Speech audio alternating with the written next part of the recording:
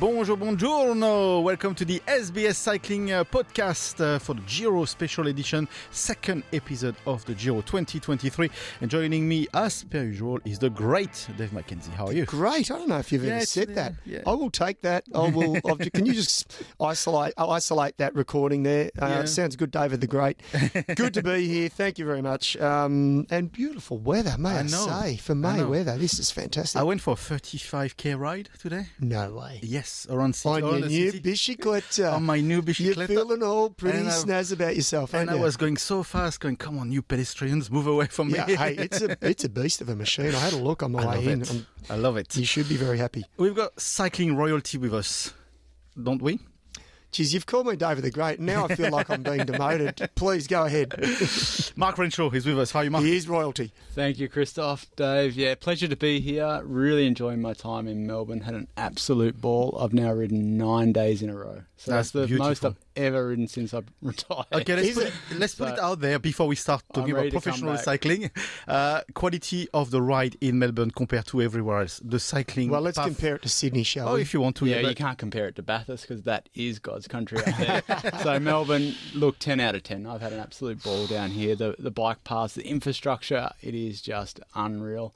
I brought the gravel bike down. Yeah. So on the footpaths. I was pretty chuffed to take you around my local gravel loop. Macca did. I'm waiting for my invite, by the way. Yeah, and actually your bike's up for that now. Absolutely. Yeah. Yeah, and thoroughly enjoyed it. We did a great 2.5 hour loop, and look, we didn't go on the road, 10-15% of the ride was on the road. And this is from the CBD, effectively. Yeah. Beautiful. Pretty cool.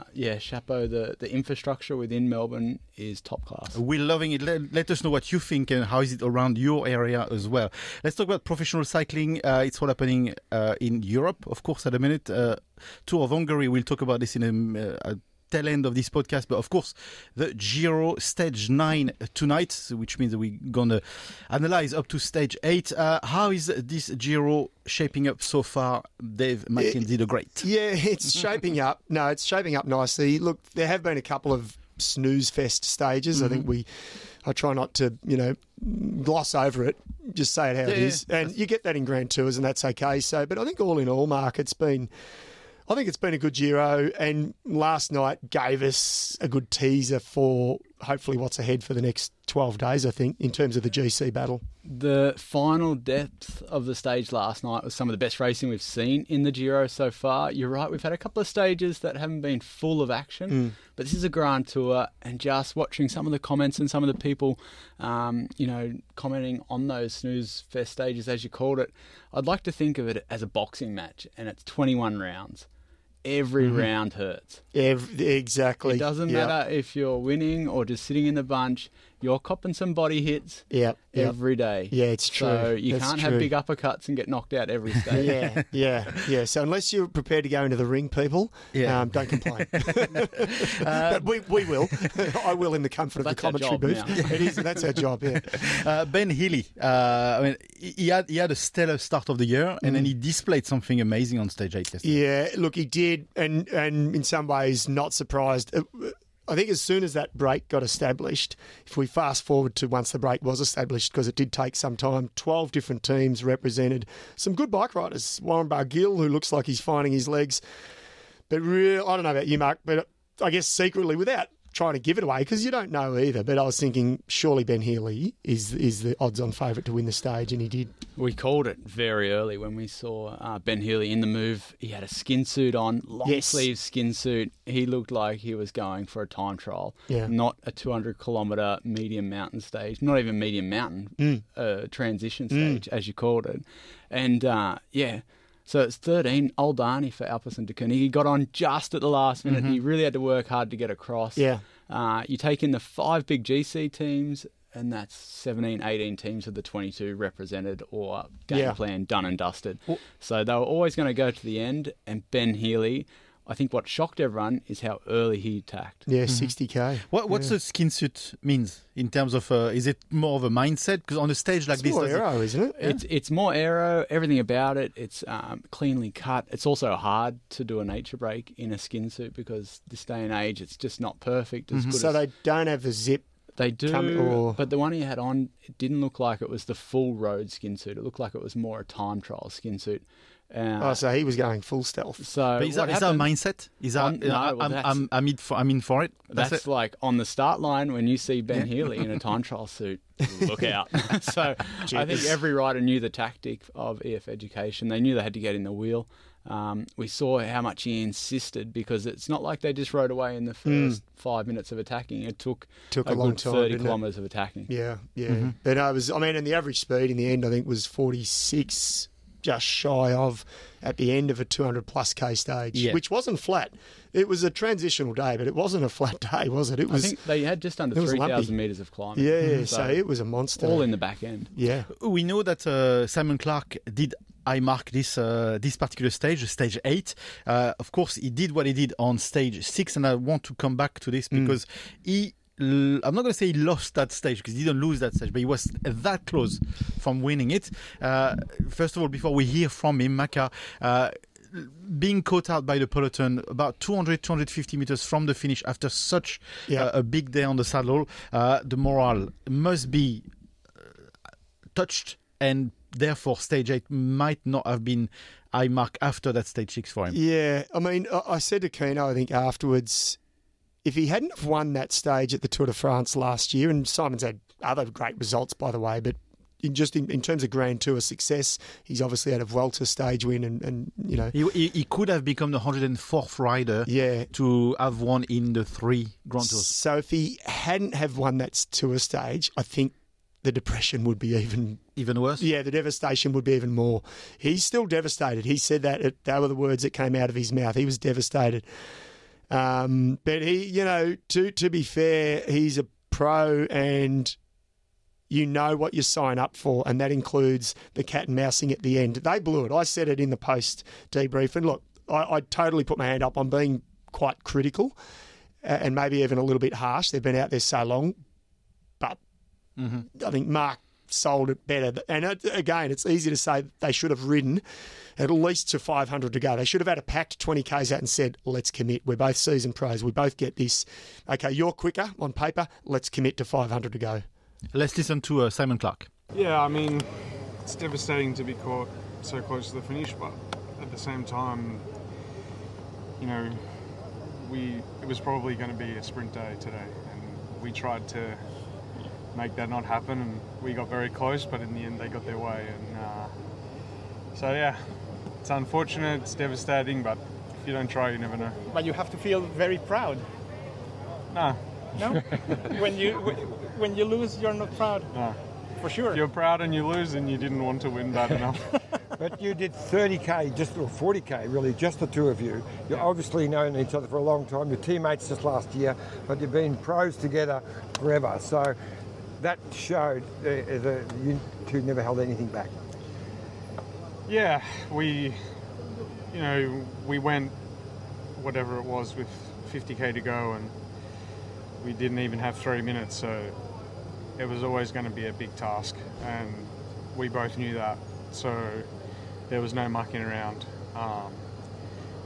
and we just gave it everything, and we knew we didn't have time to talk or play games. It was just time trial mode till a K to go, and you know, yeah, we got close, but maybe we shouldn't have even got that close, so it was a good day, and Alessandro was super strong, and we worked great together, and you know, people can say whatever, that you know, he tried to play cat and mouse, but without him I wouldn't have been in that, I wouldn't have got as close as I did, so thanks to him that we got even so close, and we try again another day. So that was Simon Clarke. Mark, question for you here is of course, you can hear he's joking on the fact that he's not happy. He's not celebrating. He's not proud. He's not proud. That's his own words. But he also mentioned the marquee. So on the outset, if we look at it, we want the marquee is the one that start the gaming before the line and maybe stuffed it up a little bit. Let's put it this way. But in the end, when he says that without the marquee, he would not have been there anyway, there's some kind words in a way by Simon Clarke. Yeah, it's cycling. It's how cycling works. You've got two different teammates going all in together, trying to beat the other 20-odd teams. So, yeah, to see DeMarchi and Clark combine, I agree too. They should have spoken a little bit more, but I can guarantee in the heat of the moment when you're 180 heart rate and you're on the limit already 5 hours, sometimes you've got to look to the director sportif to lead. Obviously, they backed each other in to win, but DeMarchi just playing that card at 800 metres to go, I'm just going to sit on. I'm just going to force Clark. I think that was the nail in the coffin. You're right. Yeah. They needed to go deeper into that stage, and if they wanted to make it fair, then somehow they needed to do a side-by-side sprint. But the problem with professional cyclists, they're happy to gamble. If you can't win, then I can't win. So they'll lay it all on the line. You said it out around 800 meters in that sprint when you say you got to prepare to lose it to win it. That's clearly the mindset. And that's true. And look, the flip side is, let's say, like I can't argue with DeMarchi's tactic. We all knew it. He knew it, that Clark was faster. And he knows Simon is crafty. So he went, no, that's it. I'm putting the cue in the rack, 800 out.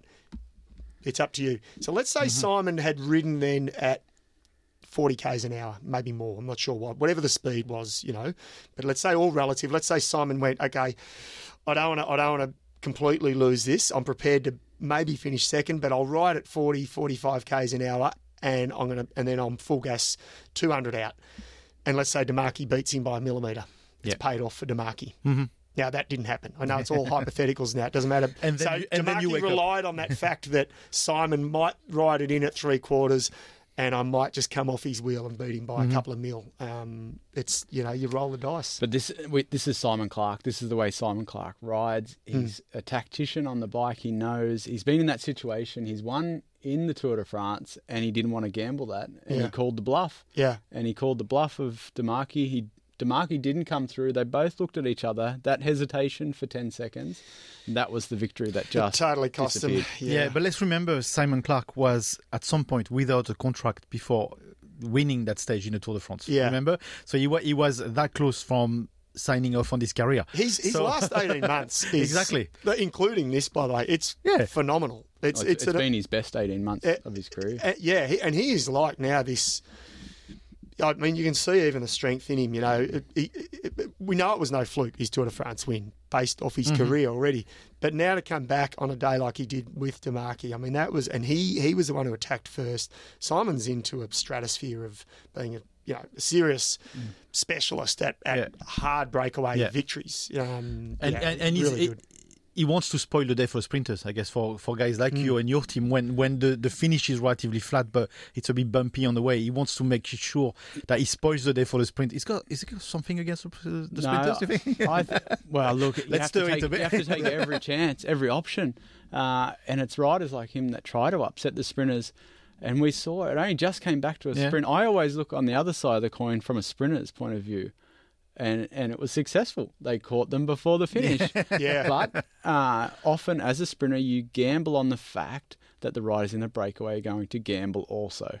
So I think Trek Segafredo, they got lucky for Mads Pedersen, and therefore Mads Pedersen became the 103rd or 4th rider. 104th rider to do the trilogy of Grand Tour stage wins. Could have been Simon Clark, and I just think he's going to have a little bit of regret later on in his career, or when he retires, when he looks back, and he may do it in the rest of the Giro. Yeah, he might win one. The way he's moving, there's still 2 weeks to go. I know. I'm more confident he will win one than not. Yeah. So it brings me to have a look at the Aussies this week. 2 wins, nearly a third one over the week. Caden Groves delivered. We're happy about this. Michael Matthews delivered. Happy about this. Is it already a successful Giro for Australia? Yeah. Bearing in mind that Australia is holding the title though with Jai Hindley, so the defending champion. Australia if it was a country thing. Yeah, I think all the other Aussies now can ride off the back that are in the Giro. It's a successful Giro. It's now up to Jay Vine and Jack Haig. I want both of them to go well, obviously, but Jack Haig with his bad luck and injuries over the last couple of years, now it's the GC guys that should come before. I want to come back to Christophe's point because I just don't think... I think it's been great. It's been amazing. Stage wins are awesome. But when we go back to Jai Hindley winning overall, it's going to be not impossible, but a very difficult task to emulate that. Yeah. I think we've already won the stages. Looking at the riders we have for GC, I just don't know if Jay Vine's in that place yet. Jack Haig... He just always manages to find the ground somewhere, so I'm fingers crossed he doesn't this year. Mm-hmm. So I think it's going to be very difficult to emulate the race from last year. But as far as stage wins go, it's going great. Caden Groves, let's take a second to talk about him. He changed team at the beginning of the season. Interesting move, yes or no? We can still debate about it, but he seems to have found his space in a team that is already packed with sprinters and packed with very good sprinters. So what was your view, Mark, when you heard about Caden going to Alpecin and what could he expect there? Well, just rewinding a little bit, so Caden Groves had a massive victory on the tail end of last year in the Vuelta a España, but you can be guaranteed he would have signed the contract before that. So he'd already made the decision he was out of the team. So he's going to Alpecin de Koenig. I think it's a great move. They are one of the bigger up-and-coming teams, so they're not your Soudal Quick-Step, but they're a Belgium team. They have a lot of heritage behind it. They have Van der Poel in the ranks. They have Mathieu Van der Poel in the team. He's also got another Aussie there with him. So I think the whole global situation of that team really suits Caden. And I'm all for Australians getting out of the Australian environment, the Australian team, and trying their luck, roll the dice on a foreign team.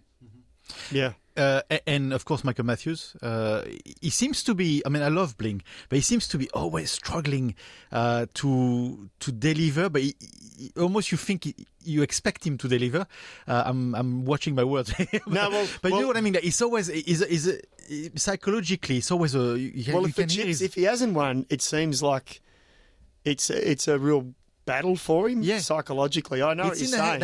And then when he does win, he's the bling's out. Exactly. You know? It's interesting. And I love Bling. I love what he does. I love the guy. I mean, the story, we were talking about it the other day out riding.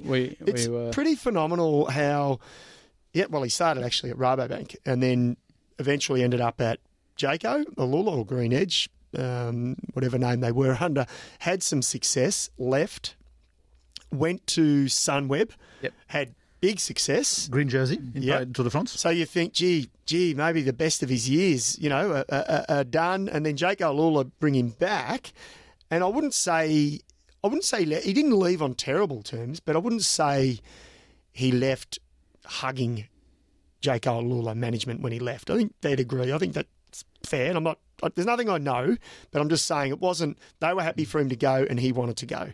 So what was surprising, and you and I both, and I was surprised that you were surprised because you were still racing, so you'd be closer to the pulse than I was. We were surprised he went back to Jake Alula. And you know what? Kudos to both of them because he's delivered a Tour de France stage win, he's delivered a Giro stage win.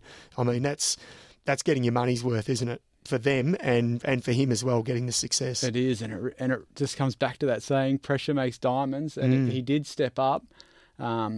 I'm really happy because I think he needed it in his career.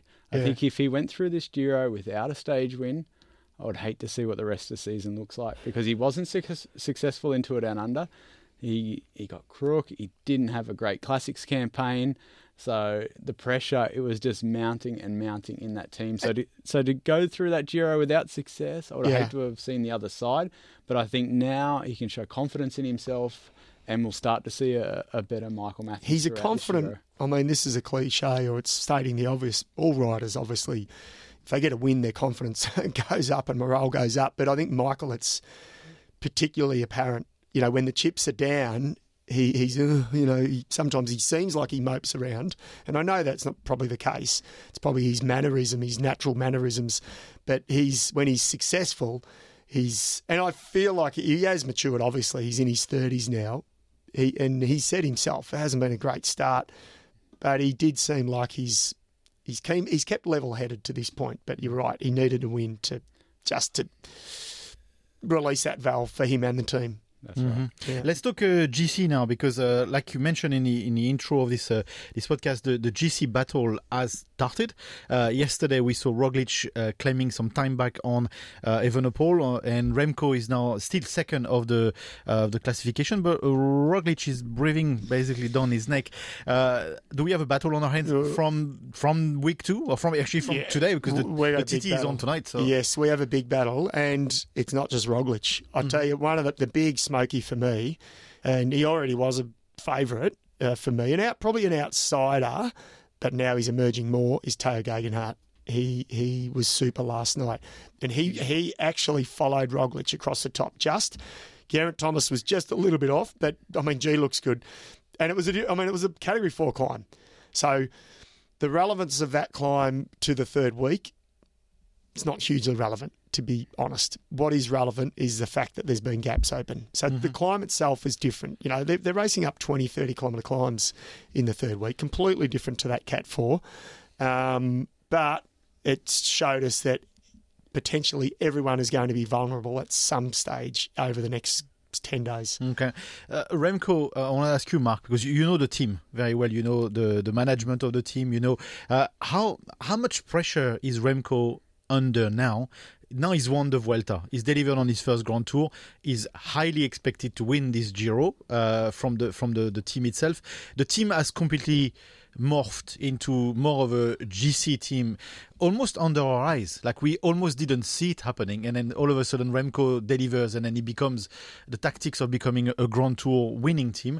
Are they yet a Grand Tour winning machine? And what is the psychology today in the team? I wouldn't call Soudal Quickstep a Grand Tour winning machine. Not yet. Not yet. Yeah, that's what I'm asking. Are they transforming? Are they morphing into it? I think Patrick Lefebvre has invested a lot in the climbers, but if we look at the names, they don't have the team that Ineos Grenadiers have. They don't have the original Jumbo-Visma team. They don't have the UAE team. But could this be the Achilles heel for Remco? I think this is the problem where Remco will run into. I think at the moment, he's hands down the favourite in the race. He's really shown that. We're going to know a lot more tonight after the time trial because it's relatively flat. It's playing into his hand at the moment. But I think Soudal Quickstep, they want to invest in this this Grand Tour rather than the Classics. And then we saw their Classics campaign this year was a disaster. So it shows that the focus is shifting. And the sports directors there know the focus from Patrick Lefebvre. He's very vocal as a manager. But I think Remco Evenepoel, he needs more teammates on a higher calibre. And I still think we're going to see him run into trouble in the back end of the second week into the third week. But I think he'll have enough time up his sleeve from the time trialling that it'll be okay. Is he that good? Do you think that's because he's that good that he can actually sort of buffer between the team missing? I think he's going to be the difference in Soudal Quickstep rather than the team making the difference. Remco will make the difference. I think the change that we've seen in his face, he's gone from, that kid that was puppy. Yeah. He just looked fresh-faced, and he still looks fresh now, but you look at him and he's chiseled, his legs are chiseled, he's defined. So it's been a massive step up. Over the last 12 months, he's really gone from that young 21-year-old, and now he's just taken that next step into a chiseled Grand Tour rider. That's interesting what you said, because I'm lucky enough to be able to watch him as well speaking French and understanding why he says speaking French. His speech has completely changed. He's the boss. The way he speaks now is a lot more like the boss. The team do what he says. What he says is gold. But where before he used to be, almost apologetic speaking, it's completely changed. I think he's done a lot over the off-season. Since the world titles, I think he's done a lot of work, maybe with a mental coach, maybe with, on that side of the training. Mm-hmm. He rides the bike, no doubt about it, but I think he's worked with a mental coach. He's envisaged what he wants. He knows, and he's got people behind feeding confidence into him. And then it's showing in the interviews. So, I'll throw in an argument that I think I agree. To me, he's still the favourite, but there's still the question mark for me is the team. And then based off last night, and this is where his experience or just a little bit of lack of. So he reacted last night, and he had to. Roglic attacked him fair and proper, and it was a proper move, and we know it was 7 or 6 kilometres from the top. So he didn't have time to say, I'll let Roglic go. But he surged twice. And so it was a little bit of maybe a panic, maybe not, maybe he had to. I'm still undecided, but I feel that if he is vulnerable at all high in the Dolomites or into that third week, and he doesn't have riders around him to keep him calm and say, don't chase yet. Don't chase yet. We'll chase. We're going to ride tempo, but we're going to lose 30 seconds. Don't panic. I feel like he might make the wrong decisions himself if he's isolated. So I don't agree with you, and I don't agree with you for one point. Yeah, that's exactly what happened at the Vuelta last year. Yeah, but he was minutes ahead. Yeah, but so he might ride minutes ahead, and then I'll totally eat my humble pie. Just make it apple pie, and I like double whipped cream, by the way. Absolutely. That's what happened. But at if the we Vuelta. go into the third week and he's still only 30 seconds up, it's game on. It is game on, big time. But yeah, we're going to get a pretty good idea after tonight, maybe. With a long way to go still. Like but if he pulls a minute tonight on Roglic, that makes him a minute 30 up on him. Yeah, and we're going to have a much clearer view of who's coming up. Almeida, like who's going to be those big riders that are going to challenge him. Ineos Grenadiers, they have numbers. If Geraint Thomas, Ineos are potentially the big. But they need to ride a different tactic to what we've seen from Ineos. They need to ride a more explosive, off-the-cuff Bora Hansgrohe from last year. Yeah. They need to do a couple of stages where they really spice it up so you can't read the book and say, that's how Ineos ride. So Ineos, because you mentioned Theo Gaggenhardt, who's the protected rider there? Is it G? Is it Theo? I believe, are they both? I believe they're both protected, but I believe Theo's number one. I purely based off his current form at the moment. I believe if they had to choose one, I think they'd give him the nod. I don't think they'll choose one. No, but I think the mentality within the team. If I imagine if I was a fly on the wall and I'm sitting in there, I think Theo would have just that little bit mental over G. He's that little bit younger. He's ridden the Giro. G's coming in. He's at the end of his contract. There's a lot of talk around what he's going to do. He's at the end of his career. In the next couple of years, isn't he? I suppose. Yeah, they're already talking. Is he going to retire this year? So I think that'll give Theo just that little bit more confidence, and he's going to have that little bit more swagger, and just know that he's the man. So if it does hit the fan on the road, that we will decide it. They will decide this on the road. It's not about respect and the hierarchy and Jim potentially being the last year. Can he win another Grand Tour? They'll absolutely have a plan of attack. Whether they're bold enough to go with the long range move from G or Theo. I think if I was in the team, I'd be saying, G, now you go early. You're more experienced. You're older. At the moment he's in front of Theo Gaggenhardt on GC. So from the TT. So we'll see what happens tonight, whether that's still the case. Yeah, a lot can play out. Yeah, if we talk about Jaco Alula a little bit now, Eddie Dunbar is their protected rider. Let's listen to him. Now, we're nearly a week in, and you've actually looked very comfortable all Giro. You've ridden very intelligently, and you're only a couple of minutes down on Remco, but you're with most of the GC contenders.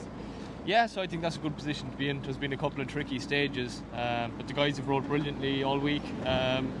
I think having Michael here, obviously going from the harder sprints and going up for the sprint finishes, it makes it easier to kind of position well and stuff. Teams know we're here to be active every day, and we're not here to mess about. We're here to win stages and stay up there in GC. So that's helped over the last few days. So today it's kind of get in position for that last climb and try hold on, really. Yeah.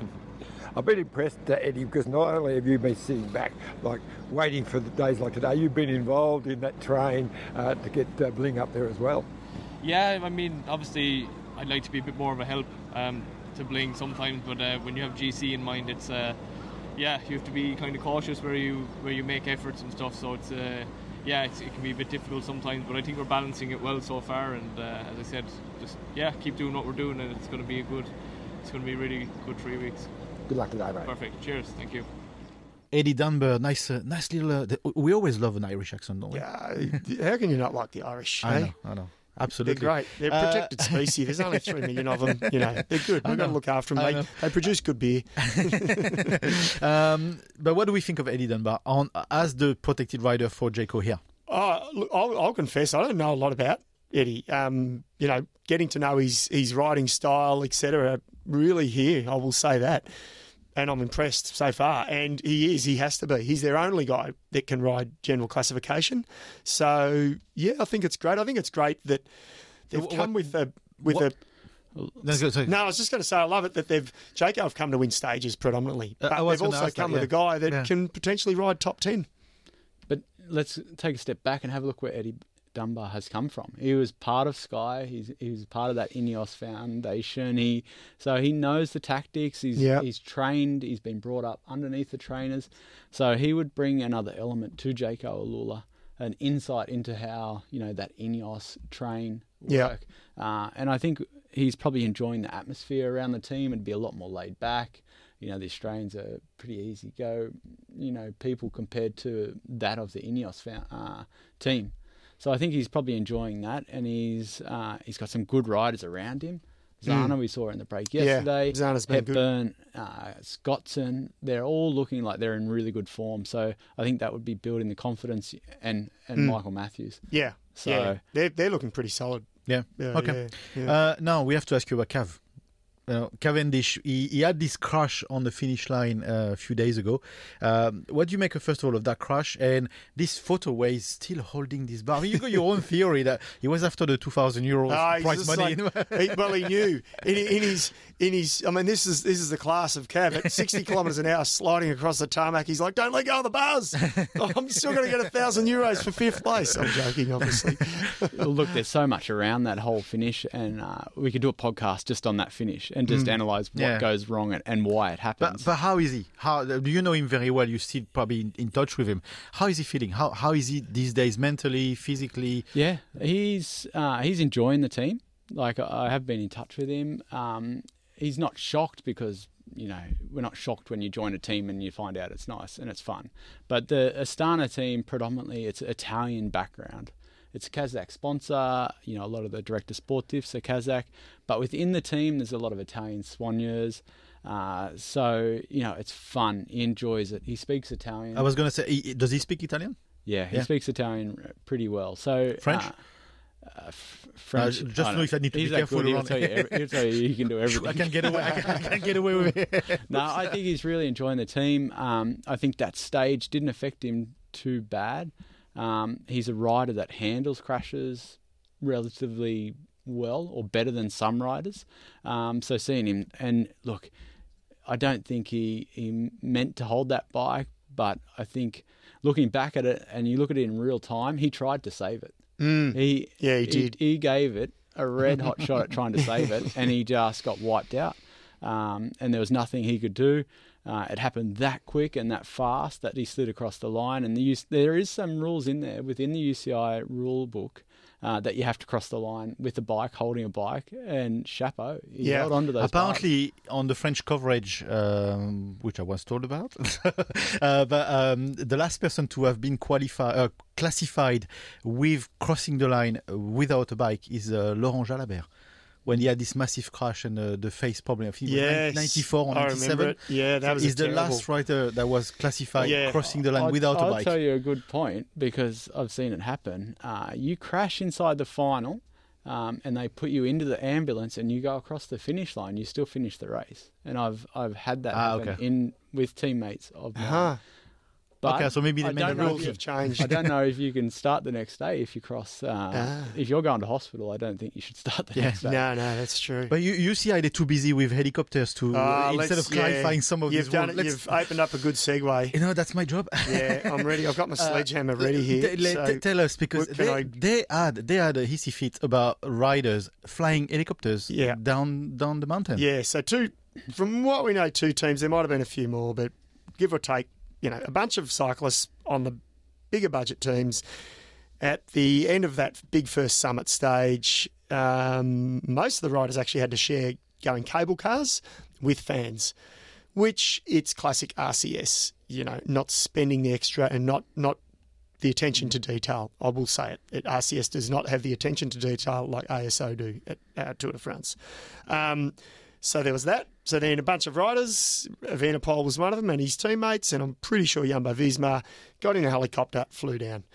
personally, I don't have an issue with it. If it happens 8 or 9 times, or there's 8 or 9 stages where that is a possibility, yes, you can argue it's an unfair advantage. But I'm just going to put something here as well. The helicopters were up; they'd have to go down anyway. They got to go down anyway. So the UCI, and listen, I've just opened there. They tweeted a statement or put it out as a press release as well. UCI condemns the use of helicopter transport for leaving the stage finish area. Yada, yada, yada. At the end, the UCI family condemns this behaviour, which goes against the principles of fair play and equality, the fundamental values of sport. The UCI will take necessary measures and sanctions to ensure that such a practice does not occur in the future. And look, there was a bit longer than that.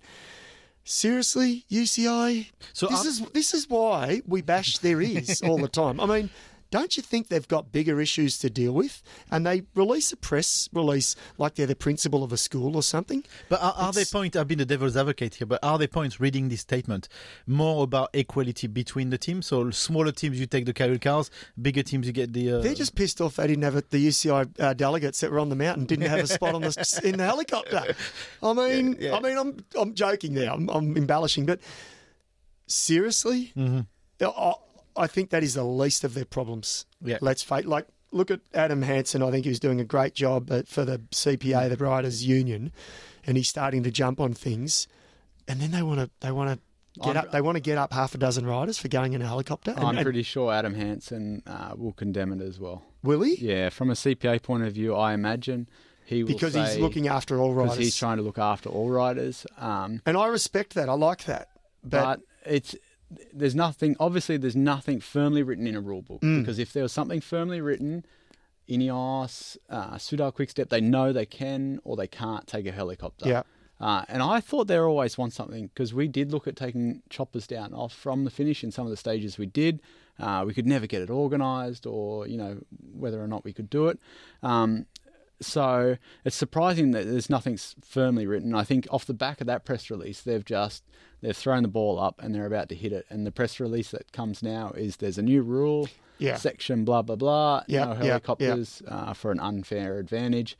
And look, if I was one of those riders and if you are Remco Evenepoel, no problem. You take 10 grand and you give it to that helicopter company. I'd be paying for it myself. And you get off that mountain quick smart, because it's so much better for everything. Recovery, peace of mind. It's a mental advantage over the other teams. Mm-hmm. You know what I want to see? I want to see the UCI now ban the helicopters, and in fine print, rule 6.4.3, whatever. So then the riders getting one of those, the hot air balloon. Yeah. You didn't ban hot air balloons? I'd love to see that. 6 of them rugged up with their winter jackets on, slowly descending. Absolutely. But you're right. It's an interesting thing where to think that they probably other things they could look after to solve some issues that could be solved before. Yes, that's right. Yeah, focus on the bigger issues first. Yeah. Okay, any other things worth mentioning? Grace Brown's doing really well on my dad's territory in Brittany. Well, you're right. And Tour of Bretagne, correct? Yep. She's won it. She won the TT. She did she actually won a one-day race just prior to that. So she's got her mojo back. Mm-hmm. Which is good to see for Grace. Absolutely. Yeah, not that she lost it, but we probably expected a lot from her in the classics, and she was really good. But she's had incredible success at the classics in the last couple of years, so we now expect that from her every year. But winning a French race in a French team must be something special for her. Yeah, and special for her, and it's not bad for contract negotiations. A win's a win, and I think she probably needed a win for her confidence. I'm presuming she will be selected in the TDF squad. It's hard to think. Yeah, can't imagine her not going. You can't imagine unless there's a problem. But she didn't do the Vuelta. No. So she will be doing the Tour, I'd say for sure. So I think that bodes well for her. It's probably worth mentioning, just in Tour de Bretagne, how many women from Australia we have participating there. So we've got Grace Brown, like you mentioned, Danielle Di Francesco. Yeah, in Arkea, she's just jumped across, Emily Watts, Bathurst girl. Yeah. Bridge Lane. Gino Ricciardo. Yep. Hayley Fuller from Dubbo, Central West. Look at him, not far from Bathurst. Look at him blowing the Central West. No, and Hayley's been in the break, I think 2 days in a row. She was in the break. Great. So she's only young, out of Dubbo, and she's now over there in France doing amazing things. And what does it do for the quickly, platform? Keely Bennett and Lily Pollock. Yeah, it is awesome. And what does it do for these young Aussie women? I'm so proud of what women's cycling is doing and what the Aussie women are doing. I think, and it is only going to help the next generation. I've got a theory that women's cycling, Australian women's cycling, is the second best in the world after the Dutch, as a whole, as a group. Look at it. Okay. Look at the numbers, look at the victory, look at the participation, look at the performance. Who would have been second, or who's the top 3 or 4? French, Dutch, and Belgium. Yeah, the Belgians. But I think the Dutch are number one. But I Belgians got to be. I reckon they're after Australia. Lizzie Denyon, the British. Yeah, the Brits are good. The Brits have a cracking program. I'm talking in depth. In terms of depth, look at what we have in Australia and what's coming up. Sure. And maybe I'm completely biased, but I'll call it and I'm right. You know what? I want to see it, and I'm impatient, and this I want to see. I can't wait to see, because it will happen. Yeah. The first Aussie woman to win a stage of the tour, and I know obviously Chloe Hoskins won the La Course. But now that we've got a stage race, I can't wait to see an Aussie 100%. Win a stage. That will be massive. Yeah, 100%. Anything else? Yes, for sure. Tour of Hungary. Yes. Oh, of course. It is. We're hungry for Hungary. Yeah, it is the showdown of sprinters. So basically, this is one of the first big step preparation races for Tour de France. Often a lot of riders went to the Giro, but when it's so hard, so limited chances, they do another program, like a different tangent to the Tour. We've got some of the best sprinters there. For Australia, we've got Caleb Ewan. Yeah. And? Okay, let's talk about Caleb. Let's talk about Caleb. Yeah. Where's he at? I'll say it first to help you. He's struggling. He should be winning. He's struggling. Look, as a commentator of the sport now, he's not where he needs to be. Yeah. And whether it's because he doesn't have the team behind him, or whether it's his own performance, I don't know. I haven't spoke with him in a while, but he's popping around 6th, 7th in the first 2 sprint stages. We had Fabio Jakobsen take his first victory. In the first stage, it was just struggling because there's too many sprinters there. Groenewegen. So put what are you? You're nearly 3 years retired, or you are, but you're still in touch in that sense. You raced against a lot of these guys. Right now, if you were mentoring Caleb, what would you be saying to him? He's got 6 weeks till the Tour de France. What would you be saying for him to do, or what would you be, if you were part of that team, what would be your advice? Well, if we look at it in a global sense, he's in a second-tier team. We know he doesn't have the depth of riders there to produce the best lead out. So he's going to have to ride off the back of other leaders. I'd be tailoring his sprint into hitting out early. If they can get him to the front, they can put him in clean air. It's always the most important thing. And then he gets aero and he goes. So you'd be sort of changing I'd tailor his training into a little longer sprint. He can't come last minute. He's just getting caught up on the wheels. It's so hectic. It's so dangerous. Every year it's just getting worse and worse. So get him to the front, 250, 275, and just send him on his way. How do you, this is a silly question. Maybe it's not. And it's for me as much as people listening. What are some of the things you do when you say tailor it? Like, are you talking you get him out training doing longer sprint intervals, or what? Look, if that's the road that you wanted to go, you wanted to train better to be in that longer sprint, like Fernando Gaviria. He hasn't been successful yet, but he's the first to go. When he goes, he takes 5 lengths, and they just peg him back. I think Caleb Ewan, he's got that small build, he's got the aerodynamic build. It's a bigger advantage. Like Cavendish, he could win those long sprints.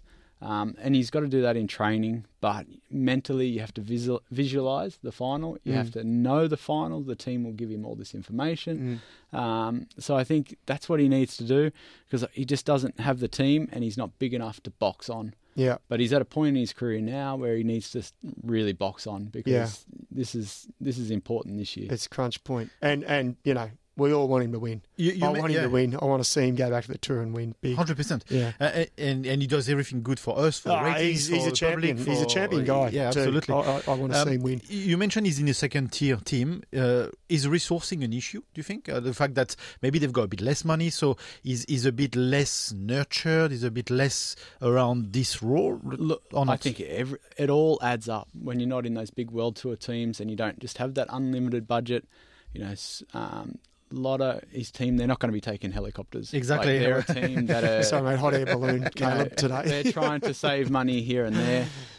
They've got a great rider in Arnaud Delis coming up, which is really going to start putting pressure on the Belgian whole team. rider in a Belgian team. Yeah, exactly. Like Cadel, it was Vandenbroek, who was never sort of hit the heights, obviously, of Cadel. But they got rid of Cadel when he finished second in the Tour de France. Yeah. I mean, same team. So I think we're going to see really Caleb come out swinging in this Tour because he really needs it. I don't know exactly how his preparation is going, but I think after Hungary he's going to Tour of Belgium, which is then the next benchmark for sprinters.